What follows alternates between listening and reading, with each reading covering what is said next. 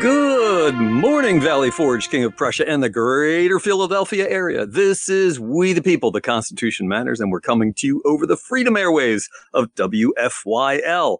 I'm your host, Pastor David Whitney, and I serve as the Senior Instructor at Institute on the Constitution. And this morning, this fine Friday morning, my scholar and gentleman with me, my collaborator in the studio is Phil Duffy, our Constitutional Instructor, and we're continuing a series where we're proposing the foundational ideas of what would it look like if we were to create a constitution for the government of these United States that would actually do the job that is what our founders said governments are supposed to do. And that's recorded there in the Declaration of Independence, where they clearly stated there is a creator God. Our rights come from him and from him alone. And the only purpose of human civil government is to protect and defend those God-given rights, which is why the session we're looking at this morning of the Bill of Rights is so critically important. Because when we look at our federal constitution, well, the Bill of Rights was an add-on, subsequent to the ratification. The first 10 amendments to the Constitution were what we call the Bill of Rights. But they were not in the original Constitution. They're amendments to the Constitution, kind of an afterthought. Well, in one real sense, the agreement with the anti-federalists who were opposed to the Constitution was that we will ratify this Constitution if you will make a Bill of Rights the very first priority of Congress, which is exactly what they did, thanks to the work of James Madison.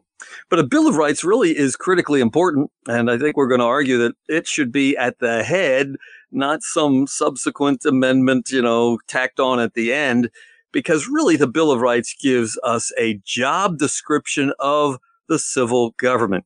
What is government about? Government is about protecting our God-given rights. So how do we know when government protects our God-given rights? So, for example, in our current U.S. Bill of Rights, the First Amendment talks about 5 freedoms that are given to us by God: the freedom of religion, the freedom of speech, freedom of the press, freedom of assembly, and freedom to petition the government for a redress of grievances. These are God-given rights, and the Bill of Rights labels them, First Amendment, that the federal government shall do nothing to infringe upon these God-given rights. So in a sense, the Bill of Rights negatively states this is what government must not do, but by implication, therefore, it's being stated this is what government must protect. These are the rights listed here, which it is the job of the civil government to be actively seeing are followed. And wow, we look at today, freedom of speech, freedom of religion, freedom of the press. These things are under sustained attack from our federal government, the ones who actually swore an oath before Almighty God that they were going to uphold and defend this Constitution, including the First Amendment. Well, I guess maybe they had their fingers crossed behind their back. What do you think, Phil? What's your thoughts?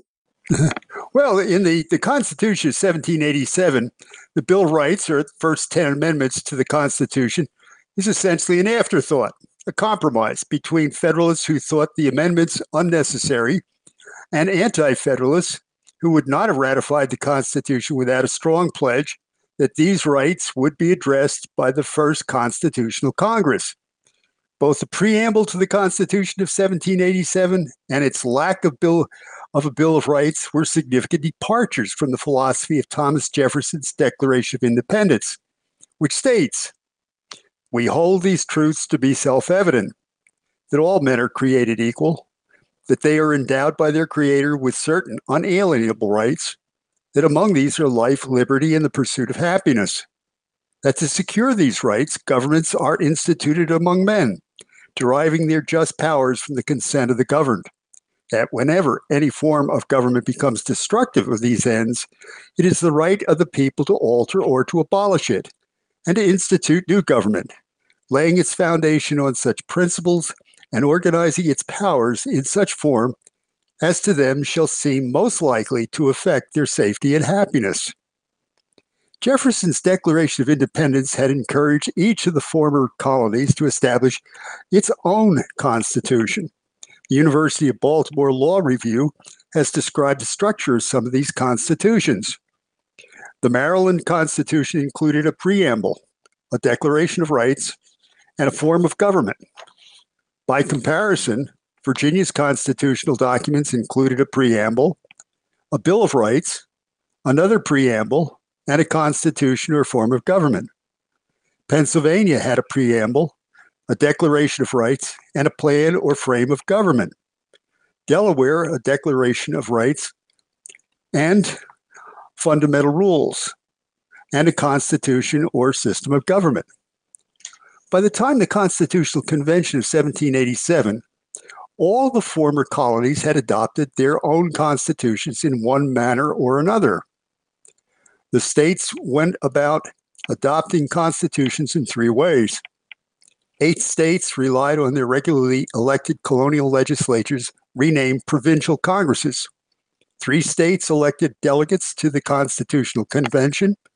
2 states, Connecticut and Rhode Island, did not write new constitutions, but instead simply revised their colonial charters. One structure dominated. The first part or article describing the individual rights of citizens, followed by a part or article describing the form of government. This is consistent with the principle of representative government. That is, that government is derived from the will of the people and not top-down dictated. The structure of the Constitution of 1787, with all of its merits, is deeply flawed in this respect. Its Article 1 follows the lofty nonsense of the preamble, which abandons Jefferson's Declaration of Independence. It then launches immediately into the first of the 3 branches of government, the legislative branch. It is easy to lose sight of the concept of representative government by reading the basic Constitution. It only took Alexander Hamilton 3 reports to Congress to convince it that instead of limited enumerated powers, the Constitution of 1787 was intended to grant the federal government implied powers. Once assumed, that was an open-ended license for the federal government, or more precisely, the governing class, to define its own powers, essentially unconstrained by the people. The so-called Federalists, who were actually nationalists, grabbed the Federalist label for themselves, leaving the true Federalists the only option of calling themselves anti-Federalists. Some saw the trick that had been played and attempted to change the labeling game to rats for those supporting the ratification of the Constitution of 1787 and anti-rats. It was a clever idea, but did not catch on among the public. This mislabeling game continued on to the war between the states, when those favoring secession were put down as states' writers. This made the secessionists look foolish because states do not have rights. Only individual citizens have rights.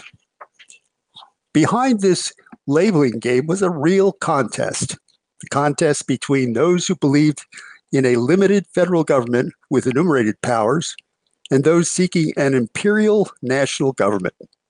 The choice was never between true representative government and monarchy. There is ample evidence that the founders had a continental vision for the United States. The only choices were between representative government based upon limited enumerated powers and an imperial government. By the turn of the 20th century, it was clear what direction the United States would take. For these reasons, the structure of the new Constitution should include, as its preamble, a statement comparable to the philosophy of Jefferson's Declaration of Independence. The preamble should be followed by a Bill of Rights, and then a major part identifying the form of government.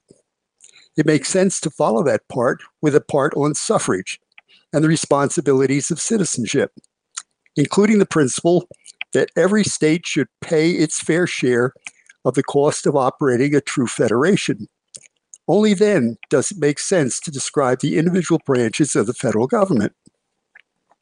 The current Bill of Rights in the Constitution of 1787 may be used as the foundation for a Bill of Rights in the new Constitution. Amendment 1 may be adopted without change. Congress shall make no law respecting an establishment of religion or prohibiting the free exercise thereof, or abridging the freedom of speech, or of the press, or the right of the people peaceably to assemble and to petition the government for a redress of grievances. Critics of this approach may point out that this language has been abused badly over the history of the United States. They are correct, but this is where we see the limitations of the single-level Constitution of 1787 and the advantages of a multi-level new Constitution. Just as the Federalist Essays provide additional bases for interpreting the current Constitution, a second level of description may be provided in a new Constitution, in this case clearly indicating that a citizen may question the legality and accuracy of an election result. As an example, there would be a difference between the current approach to this interpretation and interpretation under a new Constitution. Today, we must rely upon the interpretation of political appointees within the federal system. They are free to impose their own ideological perspective on their judicial opinions. Under a new Constitution, that interpretation would be constrained by the more specific language at the second level of the Constitution. And the overall interpretation would be reserved to the Supreme Court of the states. The Amendment 2 would read, "The right of the people to keep and bear arms shall not be infringed." This would eliminate the current leading clause, a well-regulated militia being necessary to the security of a free state. The main clause in this sentence is really independent of the leading clause, which serves only to confuse the intent of the amendment. Any qualifying information, for example, convicted criminals are denied the right to bear arms, can be placed in that second level of description in a new Constitution. Amendment 3 would read, "No soldier shall in time of peace be quartered in any house without the consent of the owner, nor in time of war, but in a manner to be prescribed by the Council of States." Two things should be noted in this rewritten right. The first is the reference to time of war. Today, the definition of war is virtually meaningless. The executive may initiate war as long as the requirements of the War Powers Resolution of 1973 are met. Here's a summary of what that resolution provided by the Congress.gov website. The resolution requires that the president shall, in every possible instance, consult with Congress before introducing United States armed forces into hostilities or into situations where imminent involvement is clearly indicated by circumstances. This provides that in the absence of a declaration of war by the Congress, in any case in which the armed forces of the United States are introduced in hostilities, with situations where imminent involvement in hostilities is clearly indicated by the circumstances, such use of the armed forces of the United States in the hostilities pursuant to this act shall be reported within 48 hours in writing by the President to the Speaker of the House of Representatives and the President pro tempore of the Senate, together with a full account of the circumstances under which such hostilities were initiated, the estimated scope and duration of such hostilities, and the constitutional and legislative authority under which the introduction of hostilities took place. Note that the resolution merely requires the president to inform Congress, and that this is counter to the original intent of the Constitution, which was to limit to Congress the power to initiate military operations. The second changes the wording prescribed by law to prescribed by the Council of States. The term prescribed by law is undefinable. Which system of law? The law of nations, the common law, or statutory law? In any case, any legal action would currently require that federally appointed judges issue an opinion, and those opinions can be based upon the prejudices of the federal judges. The Council of States, representing the states that have entered into the constitutional contract, is better positioned to issue an opinion. Amendment 4 states, "The right of the people to be secure in their persons, houses, papers, and effects against unreasonable searches and seizures shall not be violated, and no warrant shall issue but upon probable cause, supported by oath or affirmation, and particularly describing the place to be searched and the persons or things to be seized." The idea is correct as stated, But under a new constitution, there would be an excellent opportunity to provide examples that would avoid federally appointed judges from issuing arbitrary decisions.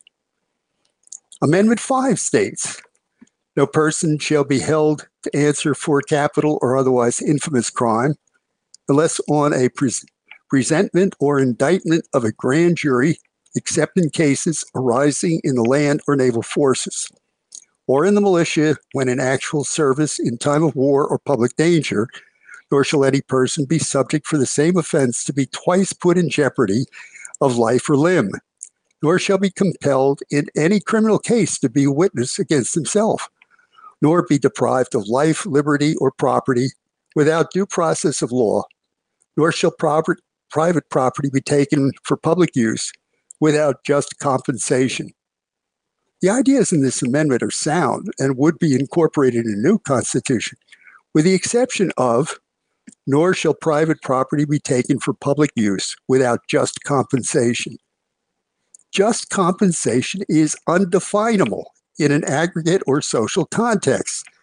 Just compensation is determined within the free market as a transaction between non-coerced parties in which both expect to benefit.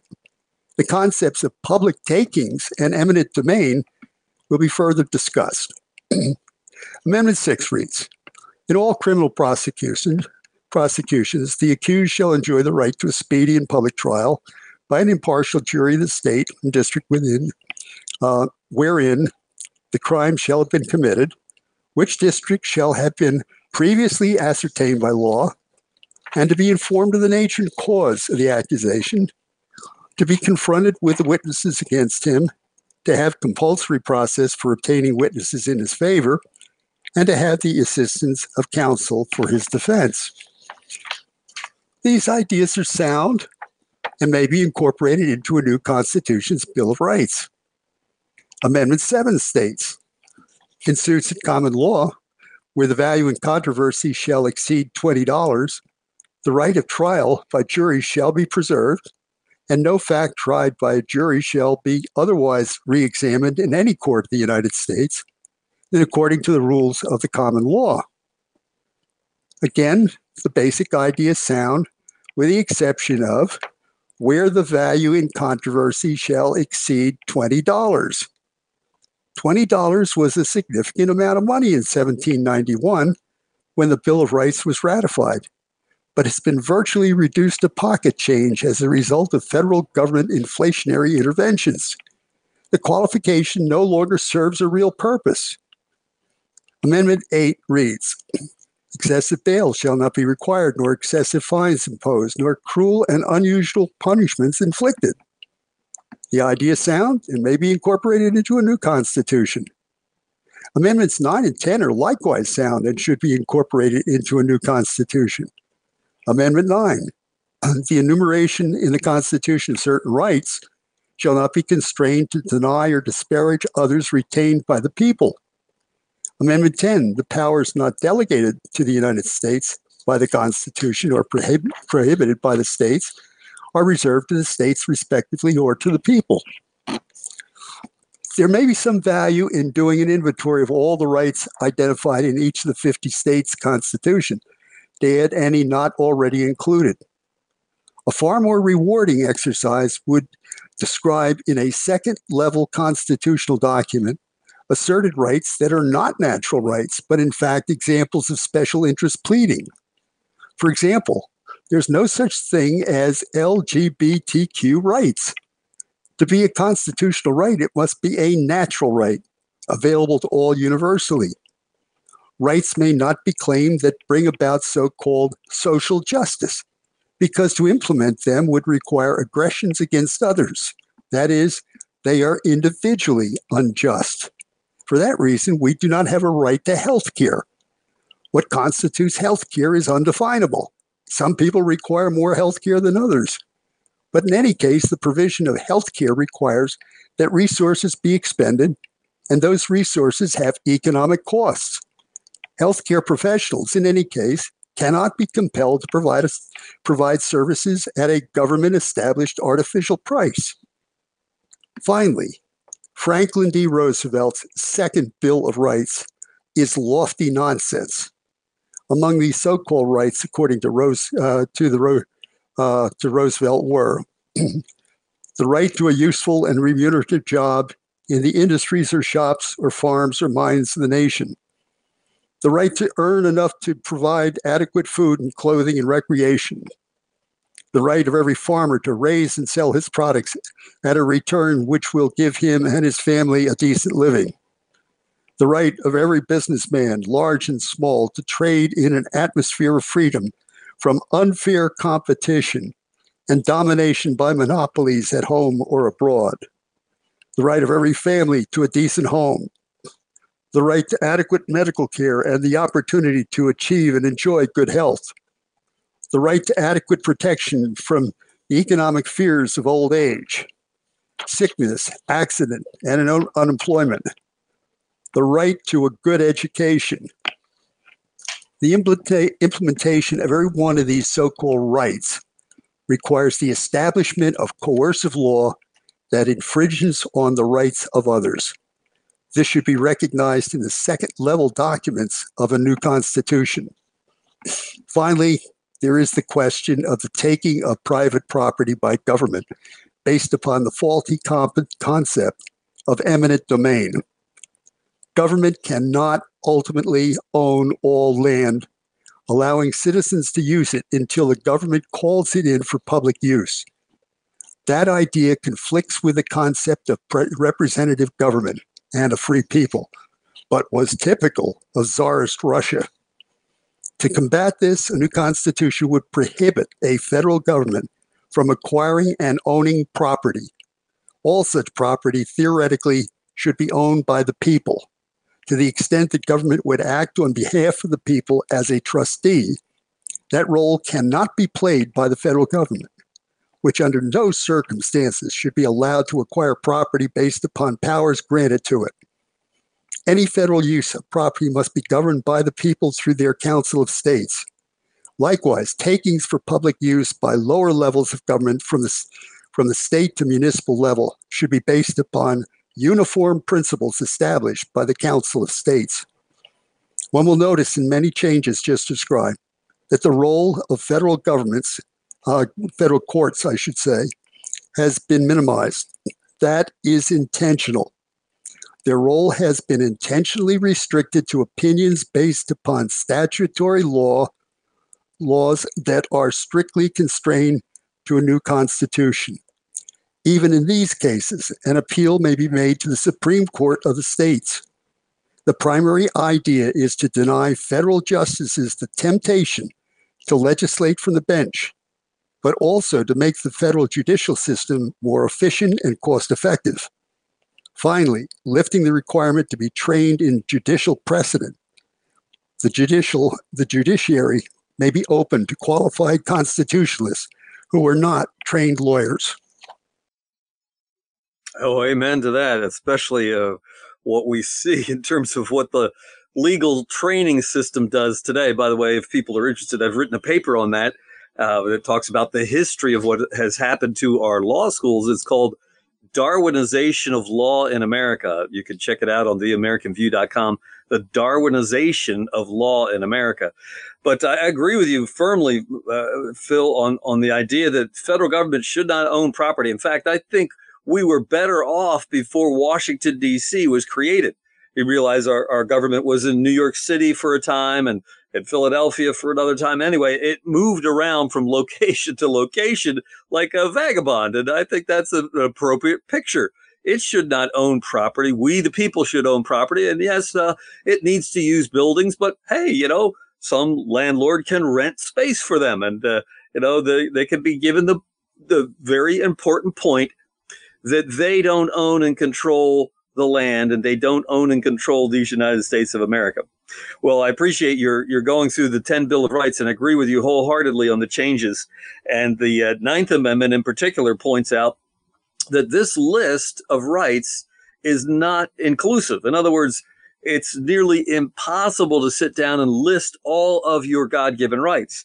Here in the state of Maryland, our Declaration of Rights is what ours is called, not a Bill of Rights, but the Declaration of Rights includes 47 articles. That's right, 47 articles, in contrast to the U.S. 10, and most states have far fewer than that. And, there's good, bad in some of those articles in Maryland's Constitution, but it deals with issues that I think need to be included at some level. Now, as you rightly point out, there may be a secondary level where some of these are spoken of. And for example, I really appreciate the Article 1 of the Declaration of Rights, that all government of right originates from the people, is founded in compact. That is an agreement that we have entered into, founded in compact only, and instituted solely for the good of the whole.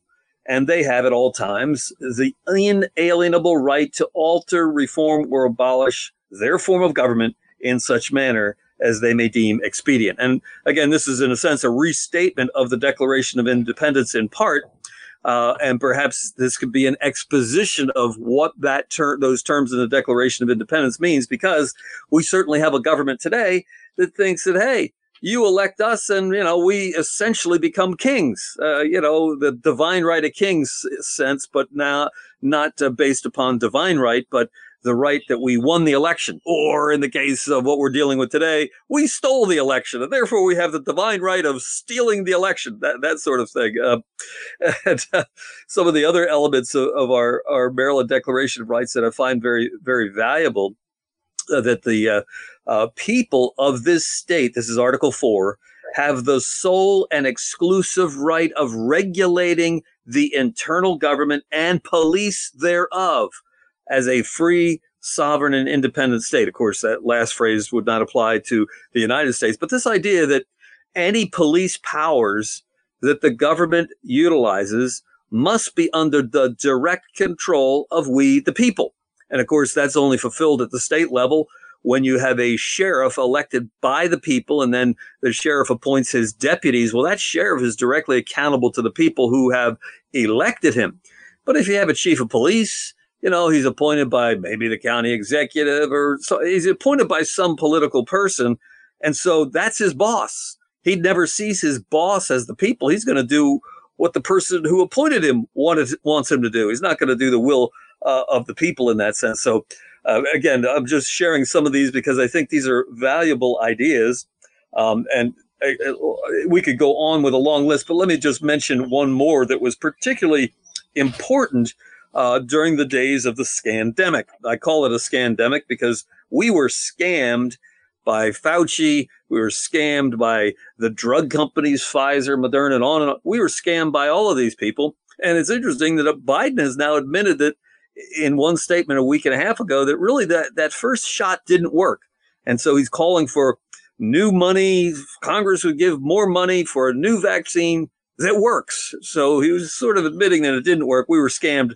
But Article 44 of Maryland's Declaration of Rights would prevent that kind of takeover and rejection of our Constitution in a time of crisis, because it says that the provisions of the Constitution of the United States and of this state apply as well in time of war as in time of peace, and any departure therefrom or violation thereof under the plea of necessity or any other plea is subversive of good government and tends to anarchy and despotism. In other words, you cannot use an emergency as an excuse to violate the Constitution, which is exactly what happened in 2020. People locked into their homes, told they couldn't, go outside or couldn't go to the store without the face diaper on, and they got to get these shots or they're going to lose their job, and on and on and on the list goes of tyranny that was unleashed. And by the way, I wish it was dead and it was never going to come back to life, but the current stirrings we see, there's many, many cases, and people better start wearing face masks, and on and on. We see the development of 2020, a second round. Oh, I get it.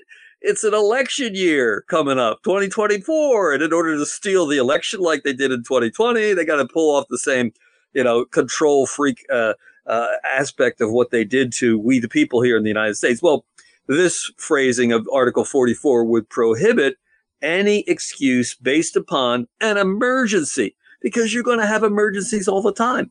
And the emergency mentioned in Article 44 there is war. And that's the biggest emergency you could possibly have.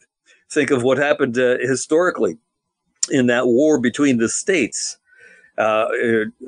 Lincoln, the 16th president, declared a state of emergency, and he suspended all kinds of constitutional provisions, such as habeas corpus. That is, you have a right when the government charges you not to be thrown into prison unless there are specific charges against you, specific laws that you are supposedly have violated, and a process by which you will stand trial, that there's going to be a trial. There's due process protecting your God-given rights. And Lincoln just abolished that.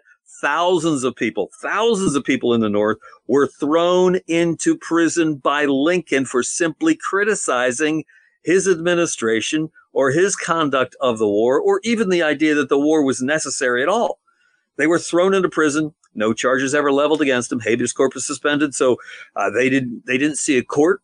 They never had their day in court. They just sat in prison until later, towards the end of the war. Many of them were just released from prison. This is a violation of very basic human God-given rights that took place. And the excuse was, well, we got an emergency here. We've got a war on our hands. Well, that's why I like this Article 44 so much. It says, even in time of war, you cannot claim that's an excuse for suspending the Constitution.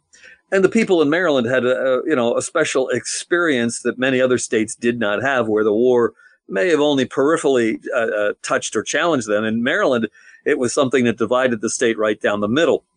Many, many young men went and fought for the South. And in doing so, they were deprived of all of their rights of citizenship. In fact, you read the 13th Amendment carefully, and it's like they weren't going to get their property back. They weren't going to get their suffrage back, the ability to vote, unless Congress pardoned them.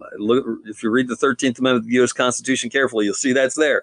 So the fact that they believed that the idea of independence, that is, as our Declaration of Independence says, that if you come to a conclusion as a society that the government is no longer serving its purposes, that is, the purposes of defending and protecting your God-given rights, and you think there would be a better government to do that. Let's try something different. Let's either alter this government or let's abolish it and start something brand new, which is exactly what they did in 1776. And by the way, exactly what was being done with the Constitution's ratification. They were rejecting the government initially that was the federal government under the Articles of Confederation and forming a brand new government. And so that happened twice in the history. And then the third time when, the southern states said, hey, this deal is really not working out well for us. We're out of here. We're going to form our own government, which they did. And Lincoln said, you're not leaving. I'm going to kill you. I'm going to put you in a body bag.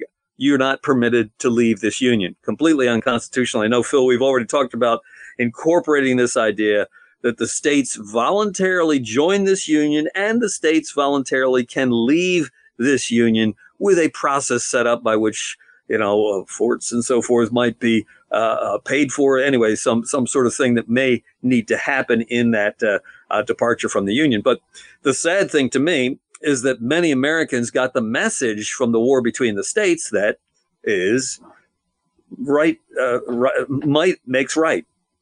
That is, if somebody has all the guns and somebody has all the power and they point it at you and say, you're going to do what we tell you to do, that is the kind of government we had, because that's exactly what was done to those southern states that said, you're not leaving here unless we kill you. And they killed 600,000 soldiers, and then who knows how many million civilians, more than 1 million civilians definitely died in that war. So it's very important that we restrict the power of the government with the Bill of Rights. And so, yes, the 10 bills in existence with those modifications, I'm in agreement with that. But I think there needs to be others added. I proposed a few here this morning, but there indeed are additional ones to that I think ought to be considered as well.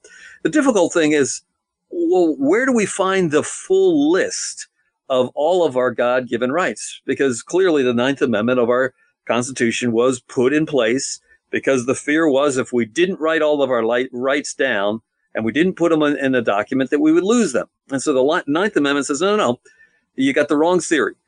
If we didn't list it, it's not that you didn't lose it. You have it, these ones identified here are the only ones we're identifying, but we're acknowledging that there are additional rights. However, Ninth Amendment doesn't go on to state where those rights are listed, and I think that would be an important addition, maybe at level 2 or explanatory.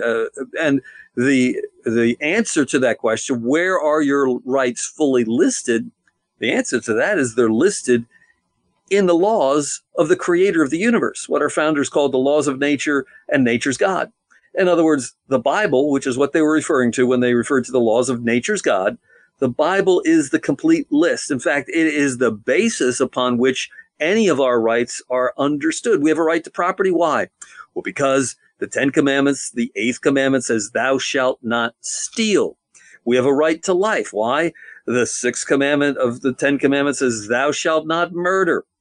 We have a right to liberty, because not in the 10 Commandments, but in other commandments in Exodus, kidnapping is forbidden, and a kidnapper is given the death penalty. So all of our rights, the right to property, the right to habeas corpus, the right to due process that the Fifth Amendment describes, all of those things are found in the Bible. So at some point, at some level, maybe secondary level, that needs to be identified, because today, like you say, there's people running around claiming there's LGBTQ rights. No, those aren't natural rights. They're not rights of the Creator. The Creator said, these are the things that are right, and these are the things that are wrong. It is right to not steal. It is wrong to steal. It is right to be faithful in your marriage and abide by your marriage vows. 7th commandment says, thou shalt not commit adultery. It is wrong to violate your marriage vows with sexual immorality. And by the way, that sexual immorality included not just male and female variety of sexual immorality, but all the varieties of sodomy that LGBTQ and so on people want to talk about. Those are not rights, they're wrongs. How do we know? God's law, the laws of nature, nature's God, spells it out very specifically for us. And so the right to bodily autonomy. This is also spoken of in the Word of God. And therefore, no government agency can force you to receive an injection under your skin that you do not want to receive. It is not a right that the government has to force anything on you, particularly, something that is a biological weapon of mass destruction that is a forbidden thing in the biological treaties that bioterrorism treaties that we've entered into with other countries. We're in violation of that against our own people here by coercing, persuading, and trying to get people to inject things under their skin. We have the freedom of bodily autonomy, because the flip side is, if you don't have the freedom of bodily autonomy to determine whether you're going to receive a shot or not, you really have no freedom at all. You are essentially a slave where the government is in control of your body. So those are just some of my thoughts on the whole aspect of Bill of Rights, but sort of, and as you have said, we're really not going to sit and actually write the Constitution verbatim, but we're going to talk about the issues that need to be considered and entered into in a discussion, and hopefully a final alteration or even a brand new Constitution that would restore liberty and freedom to our land. Your thoughts? Well, we certainly are in agreement about doing an inventory of all of the state constitutions to determine if there are individual rights that are identified there that need to be added to the federal list. No question about that. The point I wanted to make, however, is that there are limits to that. Whereas there are so many violations of the Bill of Rights today. I mean, for example, our government is out there just gathering all of this kind of information on us to be used whenever it wishes to intimidate us. Well, we could talk about things like that and say that is unconstitutional. That kind of level of description can go into that second level of the constitutional document and can be extremely powerful. The other point I want to make is that, and I think you've made it as well, government does not grant rights. It confirms from a short list, if you will, it confirms rights that are naturally given by our Creator. Amen. Indeed. And that's where I think the big teaching moment, and I hope the big aha moment for most people in America will be. Because I hear people all the time talking about Second Amendment rights. And if I have the opportunity to help them, I say, well, that is not exactly correct. We don't have a Second Amendment right given to us by the government. No, no, no. The Second Amendment exists to recognize a right given to us by our Creator. And the Second Amendment is designed to tell the government, keep your fingers off of our rights. In this case, keep your fingers off of our God-given right to keep and bear arms. So the Bill of Rights is not the source of our rights. It's rather a reflection of those rights that exist from the Creator. And interestingly enough, they exist because we creatures, we human beings, are made in the image of God. Scripture tells us in Genesis 1 and Genesis 2, human beings were made in the image of God. They were the only creatures made in the image of God, not animals. Sorry, those who love animals. I love my pets too, but they're not humans. They do not have rights. We ought to care for them and steward that sort of thing. But rights are because we have a special status in the universe. And again, these are ideas that are so attacked by the leftists today. The leftists who want to say that, no. All this talk about rights, and the astonishing thing to me is to see the transformation from the 1960s when all the leftist activists were talking about freedom of speech and freedom of the press and so on. And now they hate freedom of speech. They don't want freedom of the press. They want to shut down anybody who will not kowtow to their particular leftist Marxist dogma. So they're the opposite of defenders of the Bill of Rights any longer. But until the American people wake up to the reality that our rights don't come from government, they come from our Creator, and we, as creatures made in His image, therefore we have these rights that He is the one who defines them, and He is the one who identifies them. And that's where, again, whether at the second level or of exposition, would be helpful to identify the source of these, which our founders called the laws of nature, nature's God, is the Bible. And that to many people is just, well, they can't believe that that's true. And I can clearly show that that is the case when you look at what our founders were reading. William Blackstone and his commentaries on the laws of England, and Book 1 clearly defines the three types of law. There's the laws of nature, and then there's revealed law, which is the Bible, and then municipal law, which Blackstone said was only valid when it completely agreed with the first two. So if human conscience and the Bible say this is what's right and this is wrong, and some municipal law comes along to say, no, we're going to change that municipal law, Blackstone said is completely invalid, and all of our founders believed that philosophy and that theory of government. I'm glad you mentioned the Second Amendment. And as I mentioned in my earlier comments, I would simplify that right and remove anything that could be considered conditional language, like the need for a militia and all the rest of that. Yes, we do need a militia, no question about it. But this thought is constitutional and very specific and unlimited, by the way, by any conditions whatsoever, that we had the right to bear arms, period. End of report. Now, think about all of the legislative activity that has gone on, the judicial cases involved in this. What a waste of time. And by the way, you're exposing yourself to the arbitrary will of the governing class in the federal system. The federal system is as far removed from the people as any level of government. What you want to do is to eliminate all of those kinds of arbitrary decisions by whatever branch of the federal government, and all three are guilty of it, by the way. You want to eliminate those.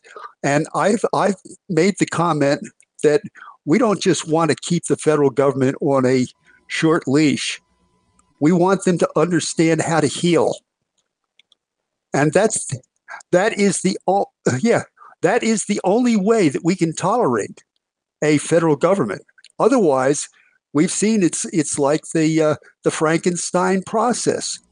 It becomes the master, and we become the servants. Hmm.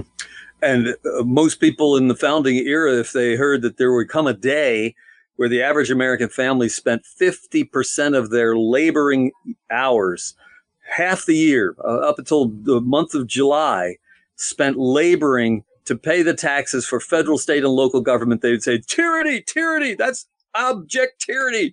They'd never stand for it. And had they known that that's what our country would wind up doing, I think they would have been horrified by that idea. And let me just add this thought to the Second Amendment. Because as a pastor, when I advocate for our God-given right to keep and bear arms, people often are horrified. Oh, what kind of pastor are you? You believe that Christians ought to carry guns? And I say, absolutely, because if there happen to be with me in church, I tell them, what the word shepherd means. It's a pastor. And what is a shepherd? He defends the flock.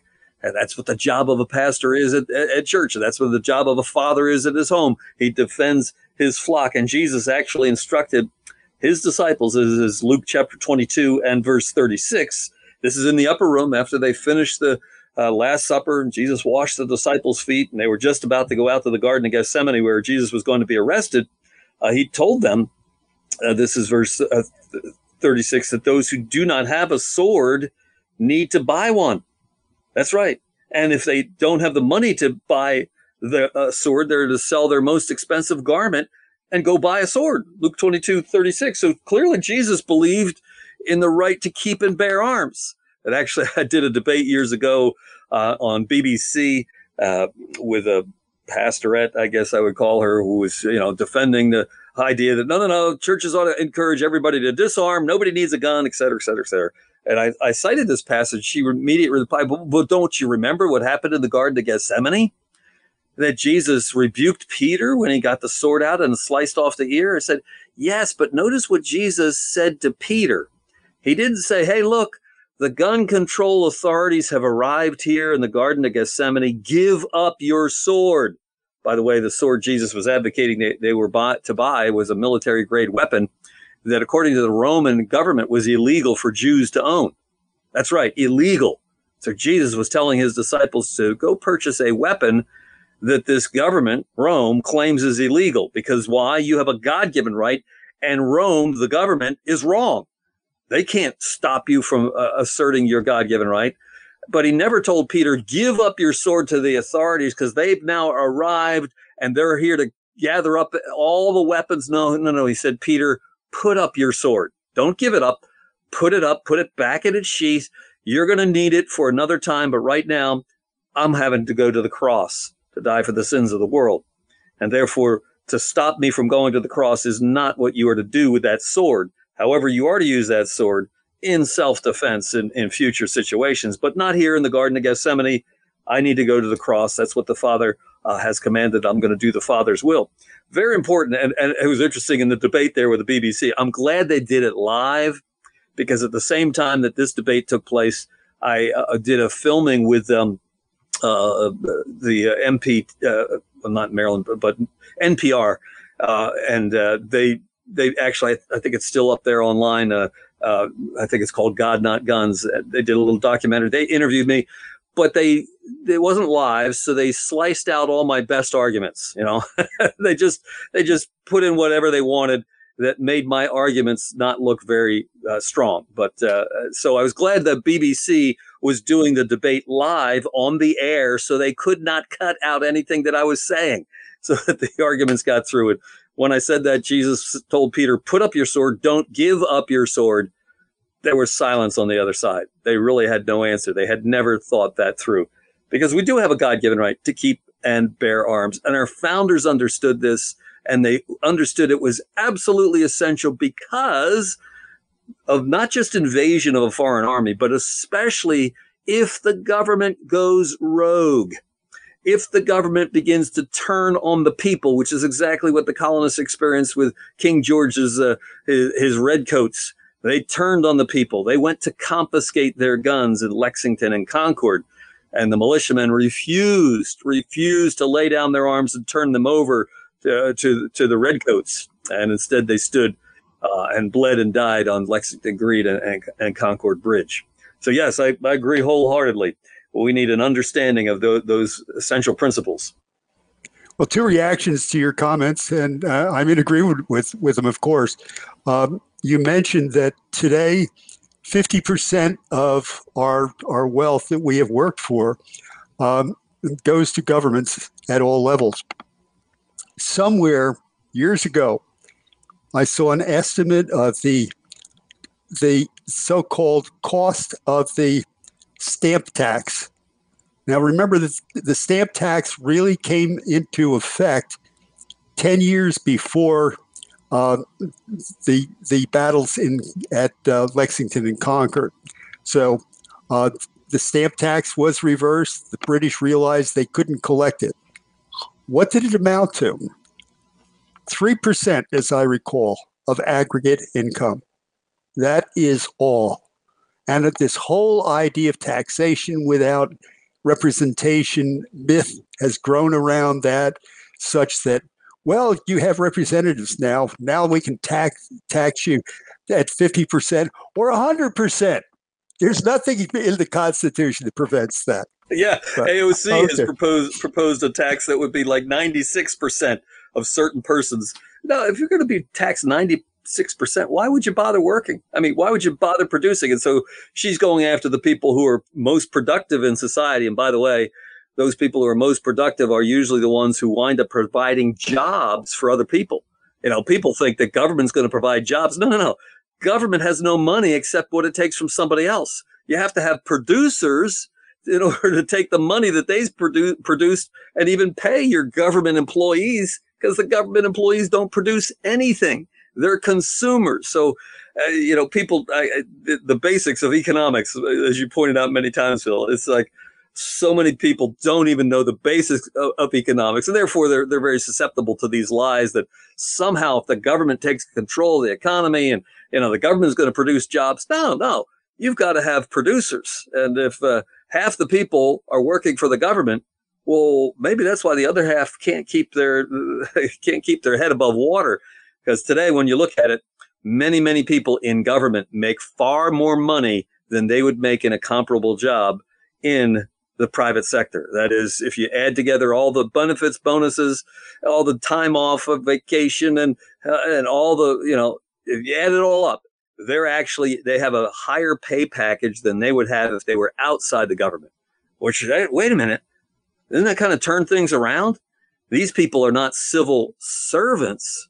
They're the masters of the rest of us who wind up being the producers that they're consuming all of those or half of what we produce. So, yeah, the problem is our government has got way too big and, like you point out, way too expensive. You mentioned NPR. Officially, that's National Public Radio, I believe. I have an incident, and incidentally, this goes back to 2007. I wrote an article about it, about National Propaganda Radio. And what had happened was that in Pakistan, the dictator had eliminated habeas corpus and, taken over emergency powers and so forth, and justified by pointing to Lincoln. And of course, you could just imagine the left went crazy over that. And so NPR was out searching for so-called experts. They found some clown, pardon me, but some clown who was a university or a supposed constitutional expert on the issue of habeas corpus. And he claimed that there's nothing specific in the Constitution about habeas corpus. My response was, what about Section 9 of the Constitution, which is specific? So I got a hearing at the first level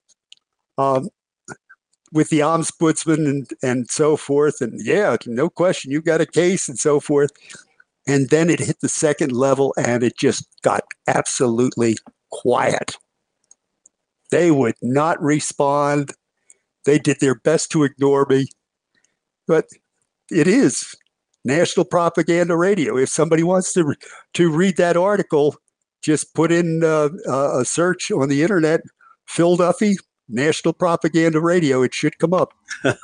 Very good, because they're not about and they're using our taxpayers' dollars to destroy our constitutional republic. Tragically, that is far too often of so many federal agencies. And by the way, that your comment reminds me that we ought to put something clearly in the text where it's clear to me in our U.S. Constitution that if habeas corpus is going to be suspended, it can only be done by the legislature, that is by Congress. Perhaps it's even better to say, there's never a time you can suspend it, but it needs to be spelled out. It's in Article 1 in our U.S. Constitution, indicating that Congress alone has the power to suspend habeas corpus. But Lincoln didn't care anything about that. He's the executive branch, and he's just going to do whatever he pleases, even though suspending habeas corpus is never in the Constitution permitted to him. And so that would be something to close that door, be absolutely certain that nobody mistakes the fact that habeas corpus can only be suspended by the legislature, and it would take a majority to do that. But I'm almost of the mindset that maybe it should never be suspended, because if it is, it allows the government to run roughshod over the God-given rights of the people. Well, my feeling on that is never. Should never be suspended, period. I wouldn't even give Congress the ability to do that. Yeah, because they'll use, an excuse like, there's a coronavirus running around. And just to comment on that, if you look at the death toll from the flu, the average seasonal flu, all of a sudden those numbers completely disappeared during the corona crisis, and everybody died of COVID. So it was like, if you just shifted the numbers from the flu to COVID, you get the same numbers, same number of people dying. And it wasn't until the shots began that the death toll mounted. And according to the actuarial tables of the insurance industry, it shot up 40%, a 40% increase in death over the expected death rate, the actuarial tables that the insurance industry relies upon. So there was a crisis. Well, really not. But they created a crisis with the shots, and they created enormous problems when they locked down the economy and told people they couldn't basically do anything outside of their homes. And they shifted enormous amount of wealth to those internet, Amazon and Walmart and so on. And they became extremely wealthy, and the mom and pop businesses just crumbled and were crushed by those events. We should not allow that. You have heard the story about the bus that went over the cliff, and every passenger was killed, and they were all diagnosed as having COVID-19. Yes. So it was clear they were playing a deceptive numbers game to scare us all into compliance with their supposed emergency. And that's the danger of these emergencies. If you allow the government to change the rules and alter the Constitution or suspend the Constitution, they will find an emergency. They'll create an emergency. One way or another, they're going to find a way around being restricted to the powers that we, the people, have granted to them in our Constitution. Well, we are enjoying this discussion, and we hope you as our listeners will participate, perhaps ask questions or ideas, and we invite you to do so by using my personal email, dwhitney, DWHITNEY, at theamericanview.com. That's all one word, theamericanview.com, dwhitney at theamericanview.com. And we invite you to check out the podcast, because you may not be always able to listen to us at the live broadcast Friday mornings at 8 a.m. Those podcasts can be found at 1180WFYL.com. Click on podcast. We're right at the very bottom of the list. Easy to find. We the People, the Constitution Matters. And you'll find a treasure trove of resources there, of exposition of the Declaration of Independence, of the Constitution, of each of the Bill of Rights. We've just kind of given you a very short shrift for all 10 of those. Well, we have detailed analysis of every one of the Bill of Rights in radio shows that have been done previously. They're there in the podcast. So check that out. And then join us next Friday morning, 8 a.m. We the People, the Constitution Matters.